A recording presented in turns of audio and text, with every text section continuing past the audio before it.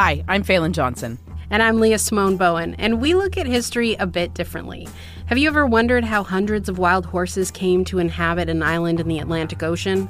Or what Lord of the Rings and a small town in Manitoba have in common? Or the burning question, did Canada invent the teen drama? The Secret Life of Canada is a podcast about the country you know and the stories you don't. New episodes available now wherever you get your podcasts. This is a CBC podcast.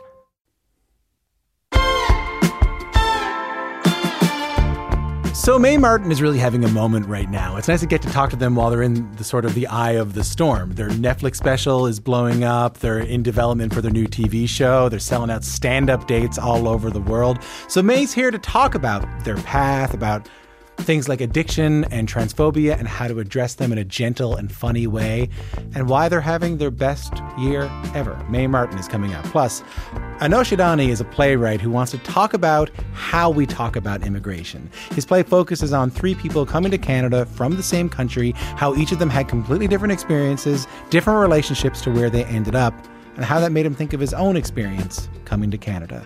I'm Tom Power. You are listening to Q.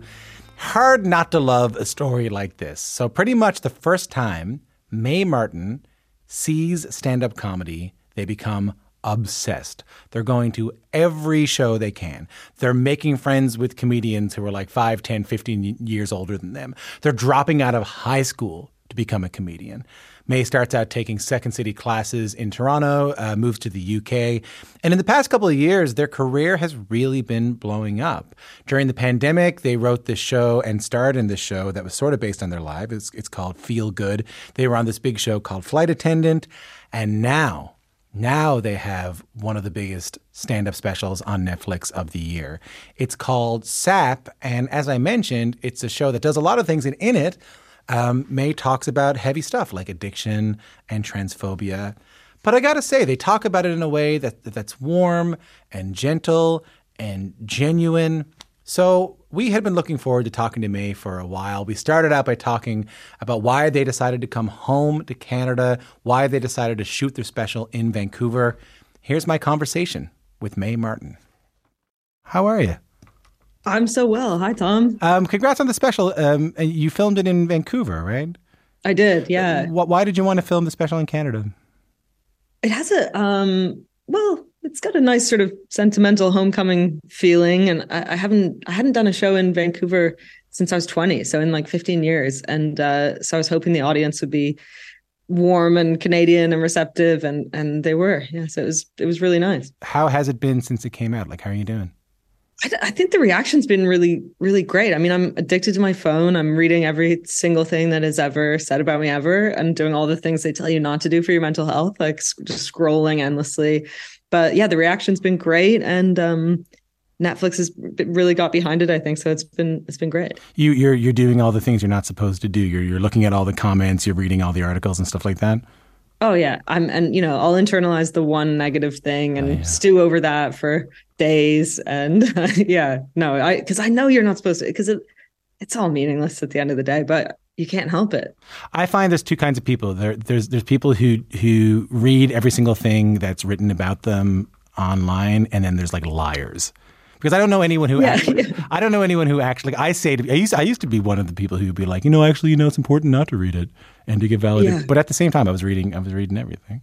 Of course. It's so impossible not to.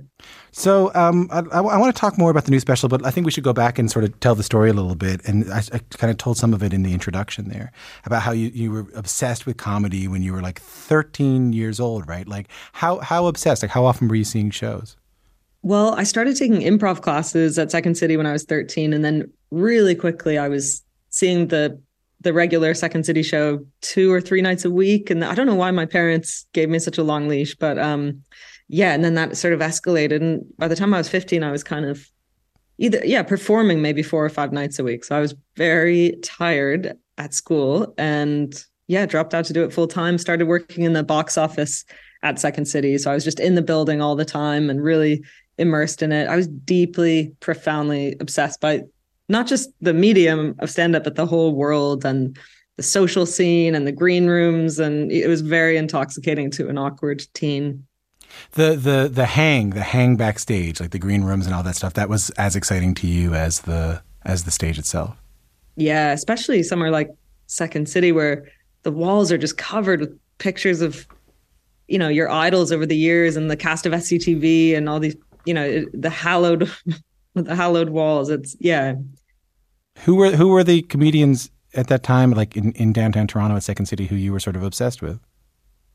Well, I was obsessed with the people I grew up watching, like SCTV and Kids in the Hall, and I think Tom Green at that time and people like that. But the people I was seeing perform were, one friendship I've maintained is Carolyn Taylor, who's from Baroness von Sketch Show. Yeah. She was on the Second City main stage when I was 13, and I used to go and wait at the stage door and chat to her, and I'd like braces and acne, and she's now one of my best friends. So that's more than 20 years, that friendship. And it's, amazing watching her like flourish and getting to write on that show as well. It felt like full circle vibe. Why do you think why do you think you were so into it? Why do you think it kept, because, people who are into comedy like it, and they might watch tapes or they might watch like Just for Laughs on TV or something like that, like I did. But, why do you think it became such an obsession for you? I talk about it in therapy a lot, but I don't know. I think I was probably feeling sort of like a sense of otherness at school. This was the 90s too. This was the era of girl bands and boy bands, right? The question you needed to know an answer to at my school was, which Spice Girl are you? And it was like, you needed to know. You'd be in the hall and a group of girls would corner you and be like, which one are you? It's like, because they're organizing lip syncs and stuff. Like, they need to know. I don't, like, no judgment. They did need to know where you fit into the constellation. She's like, which one are you? And I was like, Justin Timberlake? I don't know. Nick Carter? Looking back, like I was probably queer and non-binary and didn't know those things. And then there was this adult world where people were being really celebrated for their differences and could be self-deprecating and awkward and funny and be applauded for that. And I just thought it was like a superpower that these people had. And my parents were very funny and very into comedy. Like my dad, I could tell, really respected comedy. And I think at one point wanted to be a comedian. So it was, it felt like a valid thing. I want to play a clip from, I think you were 16 years old here, and I hope we could play it and you might be able to tell us a little bit about it. Oh, God. I'm here to deliver my speech on women in the media, because there's a lot of them around. There's women in all areas of the media, in film and television. And, sorry, I'm having a party next Friday. I don't know if you guys want to come. It starts at 6. It's at St. Clair and Bathurst. My mom says you have to be gone by 7:30. That's cool, but it's going to be fun. I thought we could have some carrot sticks or watch taped episodes of Buffy the Vampire Slayer. I have season 1 and 2 on tape. So tell me a little bit about that. What's crazy is when you watch that clip, that was a televised on the Comedy Network. I think it was the Tim Sims Encouragement Fund Award. I was nominated for. So I'm 16. I'm doing a character. So I'm dressed in my school uniform. I think the character was called Catherine Butchko. And but when you watch that clip, it looks like it was filmed in 1970. Something about the film quality is so grainy. It makes me feel like I'm 100 now because it really seems like a blast from the past. But man, I was so nervous. But interesting that I was doing these big characters, I was going to say that, like, it was interesting to me that you were doing characters at all, because like, I think when you watch like a lot of comics, luckily because of YouTube, you could see some comics when they're like 14 and 15 years old. And, typically the style is similar. Like I saw the clip of Seth Rogen, I think when he was like 14, and it was similar to what he's doing. It's interesting to me that back then you were doing like characters and big musical numbers as because that's very different than what you do now. I grew up loving sketch comedy and character comedy. That's mainly what I watched. And improv and things like that. It was something so magical to me about two comics together and their proximity and that kind of electric chemistry. So I only sort of started doing stand-up when I was about 15 or 16. But before that, I really wanted to do characters and things like that. I think I'm focusing on that time because in your special, you talk about how like you are sort of obsessed with your teenage years. Yes. And also listening to that clip, I'm like, God, I seem so vulnerable. I mean, it's a character for sure, but I look so young when I watch it, and so much was going on in my life at that time, and it was such a chaotic, explosive time. Like, I think I was about to get kicked out of my house, or I just had, and I was really partying too much, and just kind of totally untethered. And so it's crazy to watch. And yeah, so much has happened since then. Yeah, I mean, back then you were there was a lot of drugs in your life. There was a lot of addiction issues in your life. You were getting, as you mentioned, you were getting kicked out of your house. And what's interesting to me about that is not just that it happened, but that like you seem to be interested in sort of revisiting a lot, like including in the new special. Yeah, like I guess. Well, a lot of my friends and I, when we get together, we're still sort of picking at the scabs of adolescence and remembering those times. It's such a visceral time for anyone. And I'm interested kind of in general about how we as a society deal with teenagers and that kind of thing. But yeah, maybe it's because I feel like a totally different person now to who I was then. And so I'm trying to sift through it sometimes, looking for clues about why it got so crazy. And I just remember feeling so angry and kind of confused about the world. And it's just been an interesting time in the past few years, because it feels like we can't really deny that the systems that we're participating in are really messed up. So I feel like maybe teenagers are right to be angry, but they just have to find sort of healthy ways to rebel instead of self-destructing. But yeah, I think about it a lot. I don't know. That's one of my favorite jokes in the special, mate, is like where you talk about, I think it's oatmeal, like you got oatmeal tattooed on the inside of your wrist. In a way, my anger was valid, and I think a lot of teenagers feel this like righteous indignation and stuff, but it was the method of my rebellion was garbage. Like, it was like so self-destructive and self-involved, and like it was impotent ultimately. Like, I got this tattoo when I was 16. It says oatmeal. It says oatmeal twice, and I remember being like, the man, like, what? Yeah, the man. Yeah. But really just all I've was my own job prospects. I have the word oatmeal tattooed on my wrist because someone I had a crush on like drew it on me, and I thought that would be really funny if I got it tattooed, and also just this nihilistic like, yeah, whatever. And yeah, my mom it's been a little less funny every day since I got it. My mom told me over the weekend that she was like, You made some of those years really hard because I had read No Logo by Naomi Klein when I was like, I think you and I are the same age. So I read that when I was like, we were like 12. Yeah. And I remember, and I was like, so I didn't want to wear Nike anymore. I didn't want to wear anything that was like made with sort of unjust labor practices. But I led that to like anything with a logo on it. Like I wouldn't wear like a National Geographic t-shirt. I wouldn't wear like And I don't really know what I was trying to achieve there, except for making my mom's shopping life incredibly challenging. Yeah, yeah. Oh man, I wonder if I bet we would have got along. Yeah, I bet too. Was just angry listening to Kid A and and just slightly misguided rebellions, but like knowing that we're onto something. That I get why it's so sort of threatening to adults sometimes, that teen rebellion, because it makes you aware of all the parts of yourself and your critical thinking that you've had to suppress just to get by in the world, Yeah, like we are pointing out the things that they have to kind of put away just to try and live, which I love. In the special, you talk about why you love Gen Z so much. I feel like Gen Z is incredible, and I don't believe that they're just on TikTok. I think they're wicked. They're out there. They're doing stuff. They're like, protesting climate change and dismantling rigid gender binaries. Like, what was I doing? I was like slithering around being like, does anyone have any acid? They seem to be not as motivated by binaries. They seem to be not as motivated by like past logic. I think they're great, Gen Z. Yeah, I think they're really great. They come to my shows and they just seem light years ahead of where I was at that age for sure. Speaking of kind of creating identity, I wanted to play a clip from SAP. Just take a listen to this. We're little like experience hunters collecting these to put them on our brain shelves and be like, I'm me. I'm like, and I always visualize every experience that we collect is like a little novelty snow globe, and we're just going around being like one time I saw Antonio Banderas at the airport. Yes, I did. And I'm myself and no one else is me. And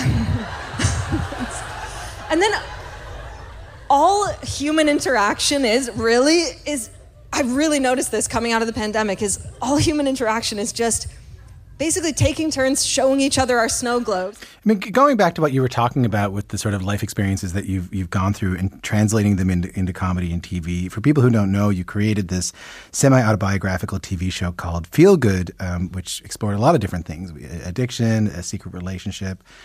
I guess what I'm curious about there is what was it like for that to come out and for people to feel like they knew you? Well, it came out in the pandemic. Both seasons came out in the pandemic. So I think that was kind of helpful for me because I got to kind of, when I put my phone away, it just wasn't happening because I wasn't really out and about in the world and meeting people and talking to people who'd seen the show. So I think that eased me into it a little bit. But there's definitely been a marked difference in the types of conversations I'm having with audience members after shows and things where they're like, they want to talk trauma, they want to talk about deep stuff. And I'm into it. I wish I could be like, they think they know me and they don't, but I feel like they sort of do to an extent, which is unsettling, but also satisfying. But I think because I'd never written anything like that, I think I wasn't really self-editing and I didn't really know what it would feel like to revisit some of those things. But it was good. It meant I kind of threw myself into it. If I wrote it now, I might be more guarded. You mean like to revisit those things? Like, I mean, you've been open in the past about like the addiction you dealt with when you were younger. I guess I never thought about that. You'd have to, in order to portray that in the show, you'd actually have to like re-inhabit the things that you once did, which can't be easy once you get past them.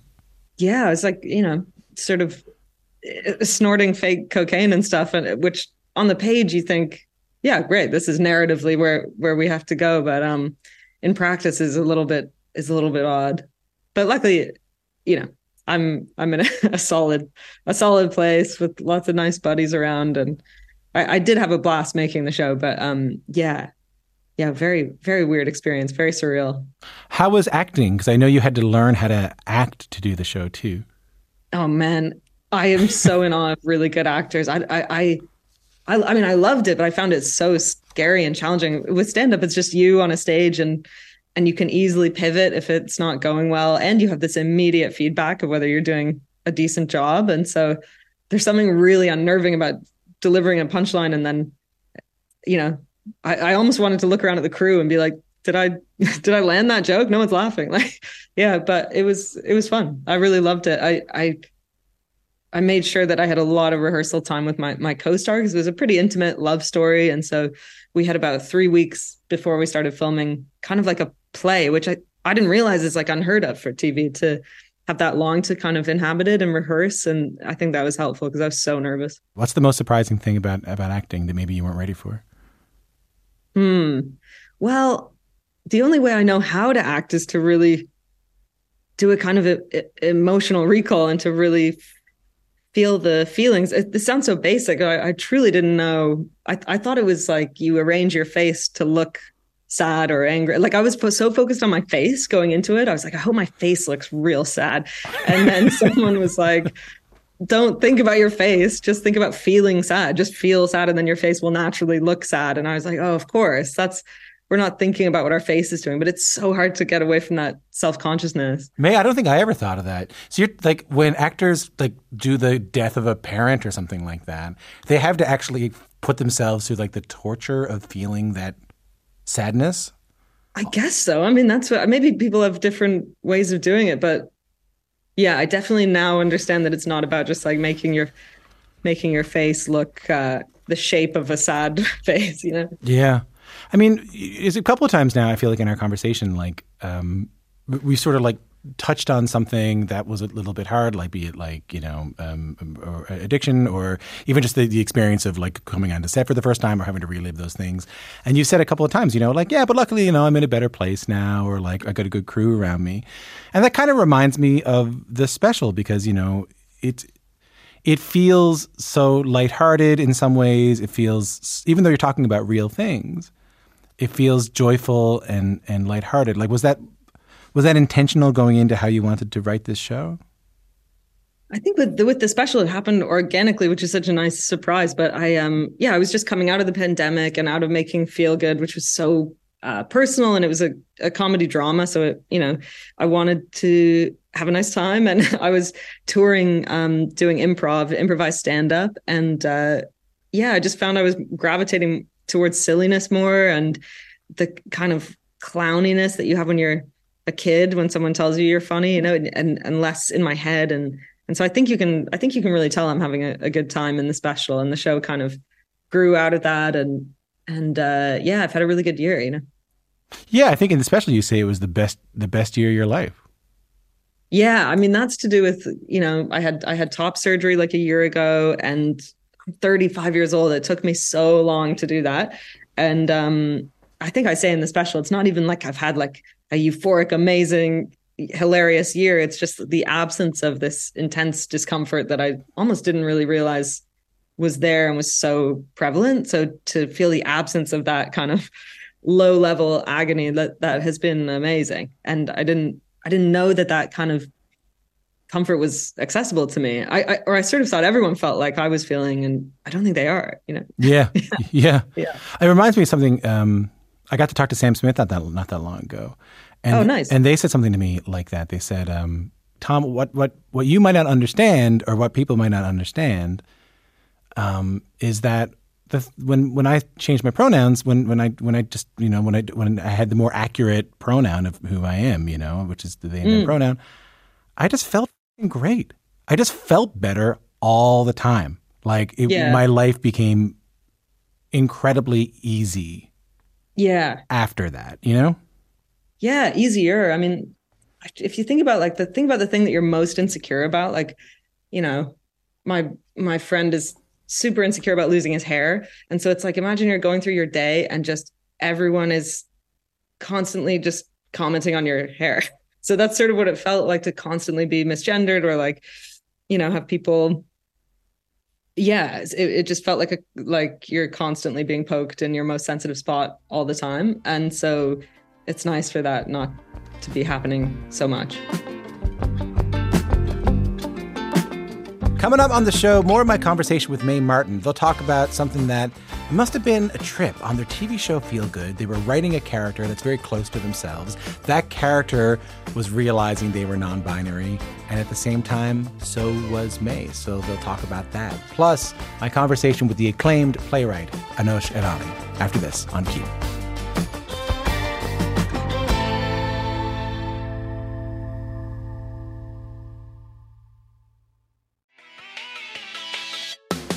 Hey, I'm Candace Lim. And I'm Rachel Hampton. We're the hosts of ICYMI, Slate's podcast about internet culture. And we want to help you make sense of the need-to-know internet stories of the week. Consider us your internet historians of past, present, and future. Of the good, the bad, and the truly unhinged. From nuanced takes on stories we're all closely following to the ones you wished you heard about. In case you missed it, that's ICYMI, the podcast that's extremely online, so you don't have to be. Follow and listen now. I'm Tom Power. You're listening to Q. You're in the middle of my conversation with the comedian Mae Martin. Their new Netflix special is out now. It's excellent. It's called SAP. Mae's comedy is often about their own lived experiences. So like funny stories about their childhood in Canada or in the UK or about their family. But in this next part of our conversation, we're going to talk about their TV show. It's called Feel Good. And it's one of those shows that's semi-autobiographical, but it does go into experiences that Mae has had in real life, especially around relationships and addiction. And this is interesting. In the second season, Mae's character starts to realize that they are non-binary. And Mae told me about how working on the second season of the show, like working on that character, ended up influencing their own journey in their own real life. So that's where we pick things up. What's the experience of like going through something personally and then at the same time writing about it through a character who is a lot like you? What you mean, like with Feel Good? Yeah. Well, I guess, yeah, I think the character was sort of, especially in season 1, the character was like me 10 years ago. And then season 2, I kind of caught up to myself. And it was super interesting. It was like, in season 1, for instance, my character's grappling with gender stuff and feelings of gender dysphoria. So then with season 2, and me and my co-writer were just sort of dispassionately, narratively thinking about where would it be satisfying to take the show? And it was like, well, obviously we presented this problem in season 1 and we have to resolve it in season 2. When you think of me in your head, do you think of me like a boy or a girl, would you say? Just you, really. Yeah. More importantly, how do you see you? Yeah, just me, really, I think. Yeah. But then that feels like not really a thing, or I don't know what that means. Or... I think that is a thing. That's non-binary, Mae. I do think maybe you should Google it. Yeah. Yeah.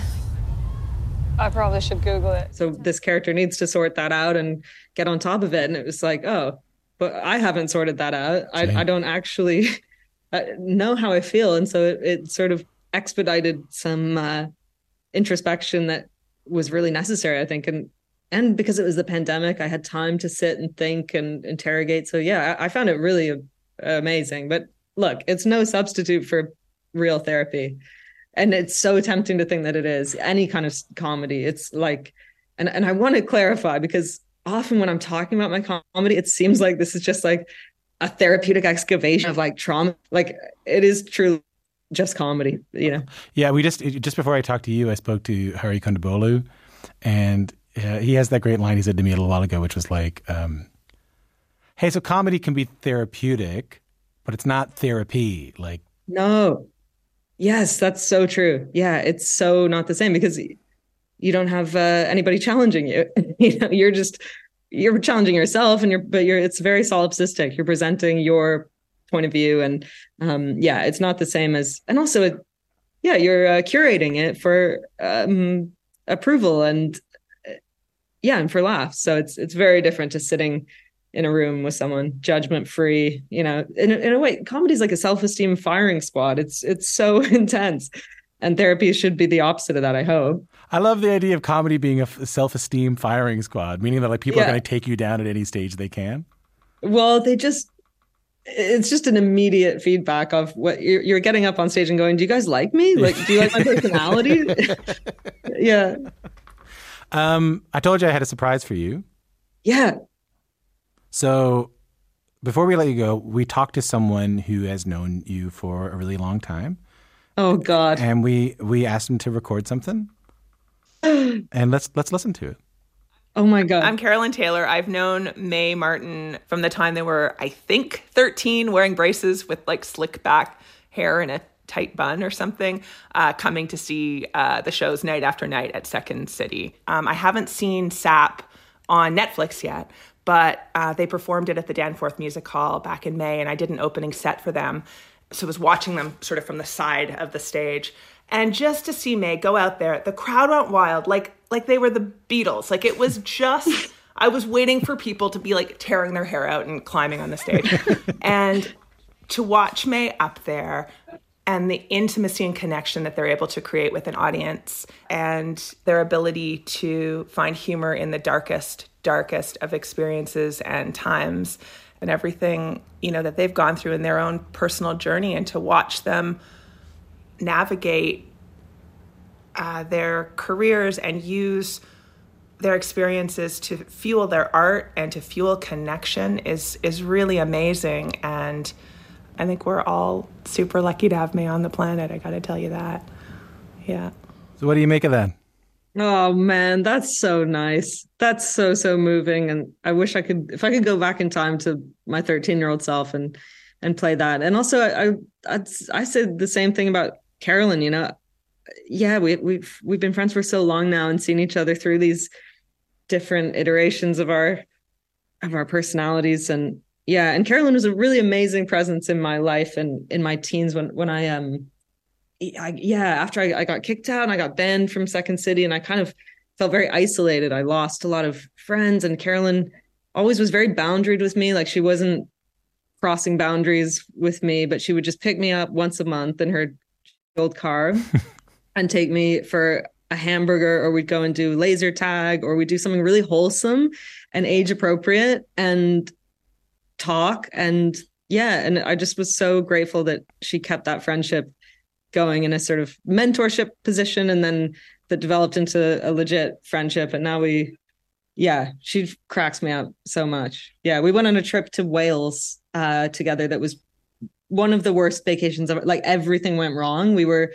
It was a disaster. What happened? But it was, just like the Airbnb we stayed in was infested with giant spiders. It was stuff like that.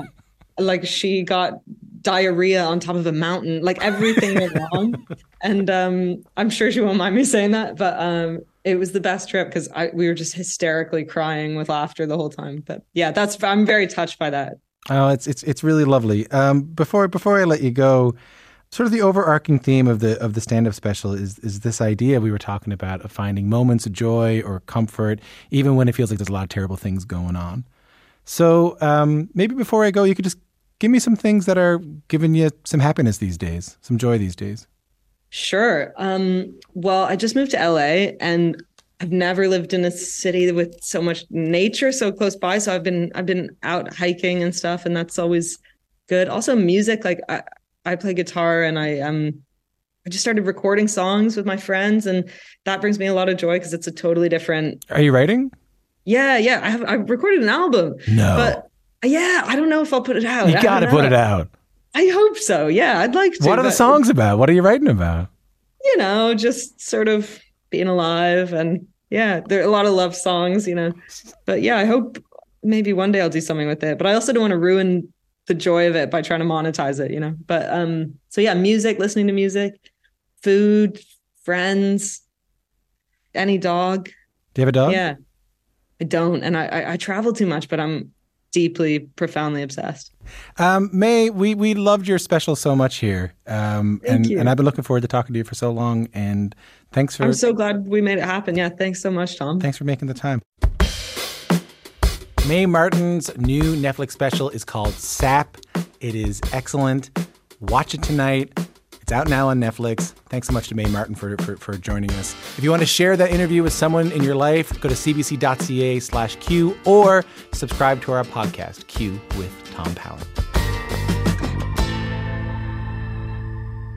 So a few years ago, Anosh Irani wrote a play called The Men in White. It was a show about sports and immigration and Islamophobia. So Anosh Irani, if you don't know, is this critically acclaimed, award-winning fiction writer, playwright. And so the play did exactly as everyone thought it would. It was really well received. It got great reviews. It was a finalist for the Governor General's Literary Award for Drama. If that was the end of the story, that'd be pretty cool, right? But here's the thing. After the play was over, put away, Anosh couldn't get the play out of his mind. Like, one of the characters in particular got stuck in his head, kept reaching out to him, kept talking to him. It was almost haunting him. And Anosh will tell you, when a character refuses to leave you, you got to follow them. The whole thing has led to a new play. It's called Behind the Moon. So he'll tell you more about the plot. It's set in an Indian restaurant in Canada. But what it really is, it's a look at the immigrant experience to Canada and how there is no one immigrant experience to Canada. There's no one story. There's no one emotion.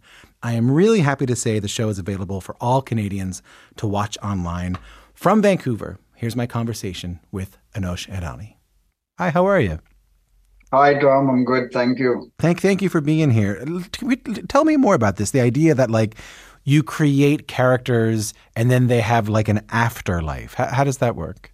I think what happens is when you are writing a play or a short story or a novel, whatever the form is, I think if you go really deep into the internal life of a human being and you treat a character as a fully formed human, eventually they will start revealing things to you and they will pull you in. One of the things that I love about writing is I have no idea what I'm going to end up with. So in terms of, you mentioned the Men in White, there's a character called Abdul in the play. And there was one monologue of his that kept pulling me in where he talks about his relationship with this person who is his employer. And long after that play was over, Abdul did not leave. And I kept wanting to interrogate his sort of interior world. I ended up writing a short story called Behind the Moon. And then even after the short story was published in my short story collection, he continued to sort of haunt me, I would say. And then I realized, okay, I just have to write a play. And so I came up with this situation where he's working after hours in an Indian restaurant. He's an illegal immigrant. He's working under the table. And one night, an Indian cab driver enters the restaurant after closing hours and asks for Indian food. And that's how the play begins. When you say that character that you wrote, I mean, it's a lovely way of thinking about it, the idea of creation, the idea that you create these characters, and as you sort of put pen to paper, they become fully realized people sort of, existing in their own world. I'm struck when you said they haunt you. What does them haunting you feel like? I think the way I write, I always ask myself, how is this person wounded? If you think about it, even in real life, unfortunately, many of us carry wounds, and whether we realize it or not, we react to certain situations when we get triggered based on those wounds. So when I'm trying to find the truth about a character, I always ask myself, okay, how are you wounded? I ask this person who's fictional, what's your wound? And this is the beginning of the conversation for me with that character. And then when you realize what these characters, who by then become as real as the people that you know, when you realize what they've been through, that's when their pain haunts you. So that's what I mean. Their pain haunts you. Their wounding is in your mind. So tell me. So then you have this character from the play, and then he sort of haunts you, and then you sort of follow him to this new play, Behind the Moon, which, as you mentioned, is set in an Indian restaurant in Toronto. You briefly mentioned, there was someone working there, the main character, someone working there, an undocumented worker's passport being held, a cab driver who's coming there kind of late at night. And there's a third different sort of immigration story into Canada. I wonder if you could just tell me about all those three sort of main characters in this work. So in Behind the Moon, there's Ayub, who's recently moved from Bombay, and he works under the table as a chef in this restaurant. Then there's the owner of the restaurant, whose name is Kadir Bhai, who is actually a family friend of Ayub's, who knew Ayub's father back in Bombay. And he's been in Canada for a while, and he's really successful, quite successful now. And there's this third Indian character who's also moved from India, from Kashmir, Jalal, who's a cab driver. So I wanted to kind of explore these immigration stories of three different Indian men and what Canada means to them, what Canada has done for them, and what the Canadian experience has done to them. And one of the questions, in fact, one of the main questions that I kept asking myself during the writing of this play is, when people move to Canada, we often hear people say, oh, it's much better here, it's a better life. And even you hear some immigrants say that, well, I came here for a better life. And this is a question I've always asked myself, what is a better life? How do you define a better life? What does that mean? And Ayub comes to Canada because he wants a better life. He wants to provide for his wife and child. He wants to bring them here. And it's about that immigration dream that doesn't quite work out as you had hoped that it would. Yeah. And so that's the central question. And the meaning is really, what is a better life? The one of the characters in the play says about immigrating to Canada, to get something, you have to lose something. Tell me more about that.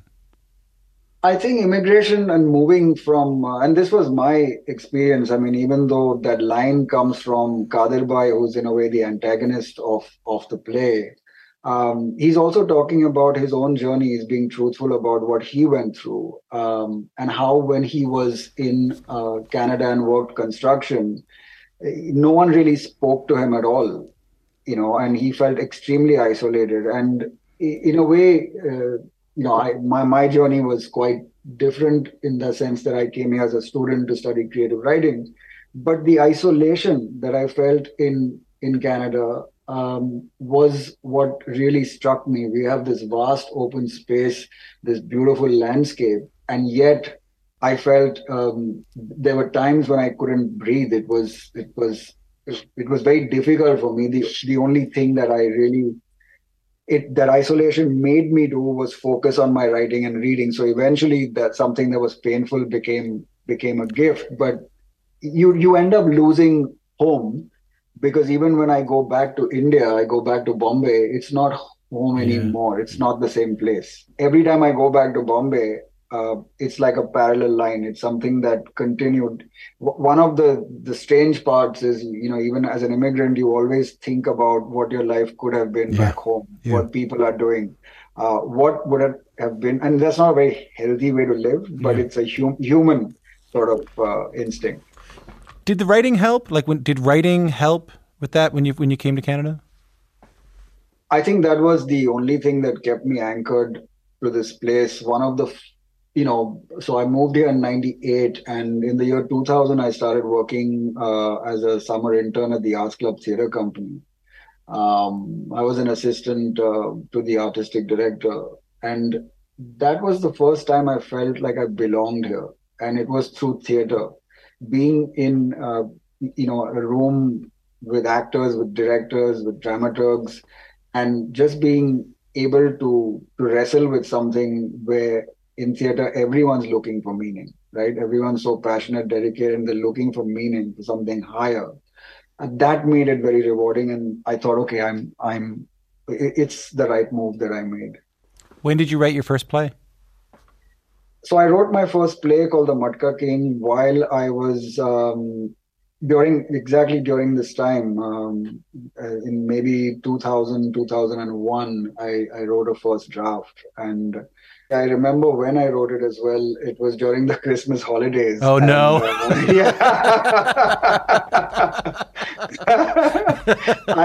I couldn't, I remember it so clearly. I thought, it's getting so dark. It's getting dark by 4:30.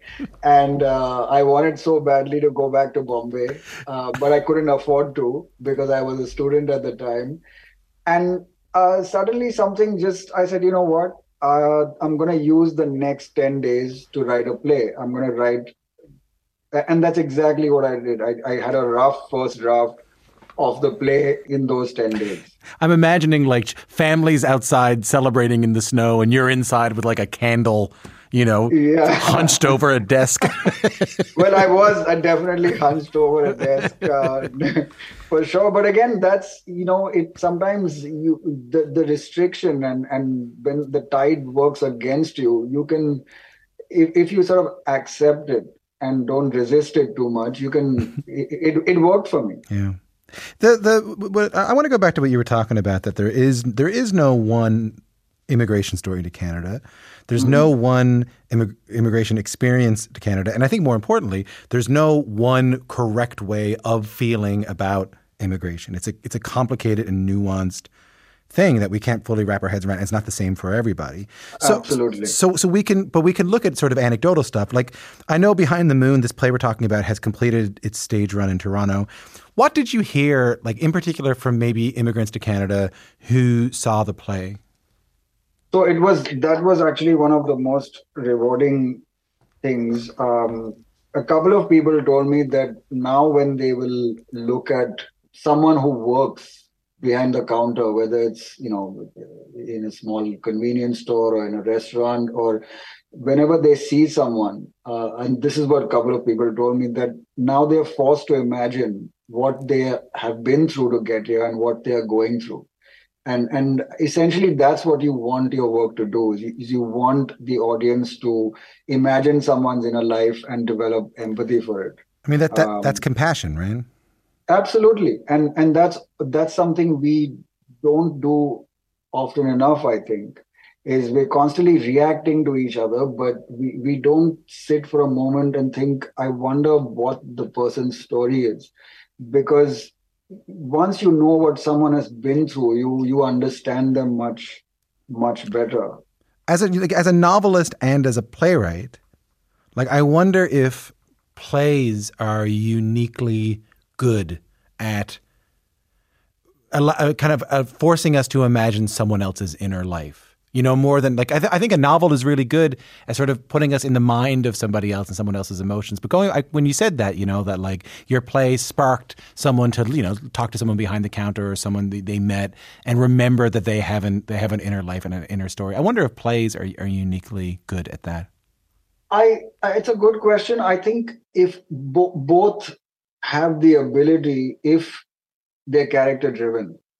I am not someone who's interested in telling clever stories. I'm not interested in cleverness, whether it's through a novel or a short story collection or a play.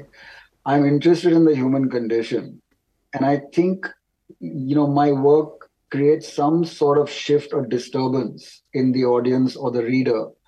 Even with my novel, The Parcel, which is about a transgender sex worker in Bombay's red light district, a journalist that I met in Bombay, she told me that her whole view on the trans community changed when she read that book. In Canada, there were so many people who came up to me after readings. They would wait to just add a line or two at the end of that, just to say a word of what the book meant to them. And that's incredible when someone waits to just tell you what this story. And these are people who are born in Canada. They have really nothing to do with the world of the red light district. But that's what literature and theater does. It does so well, is it helps you connect, and you will connect only with another human being. What I love about theater, though, is the immediacy of it. The fact that there's a collective gasp in the play. There are moments when the audience, experiences something together, a disturbance or a moment of laughter, or a moment of intrigue where they're pulled in, or when the entire theater goes completely silent and you've done your job. That's so beautiful. And my favorite part of this whole story is that typically when I have these conversations, I have to say things like, well, if you're in Edmonton, you can see the play next weekend. Or, if you're in Toronto, you can see it for 2 weeks. The greatest thing about this is that this show is available to watch digitally across all of Canada. And I think that's great because I think there's so many Canadians who need to see it. Thank you so much for your time today, and congratulations on the work. Thank you so much, Tom. Appreciate it. My conversation with Anosh Irani, his new play is called Behind the Moon. So it's just completed a run at the Tarragon Theatre in Toronto. The play is available for all Canadians until the end of May at tarragontheatre.com. tarragontheatre.com. Go check it out.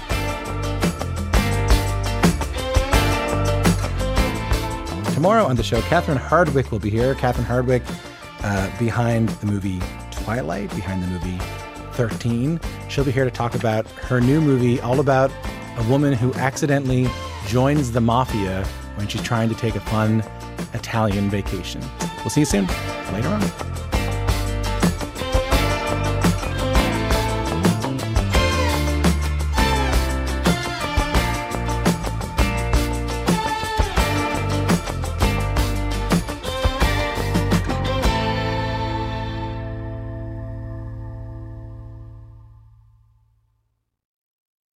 For more CBC podcasts, go to cbc.ca/podcasts.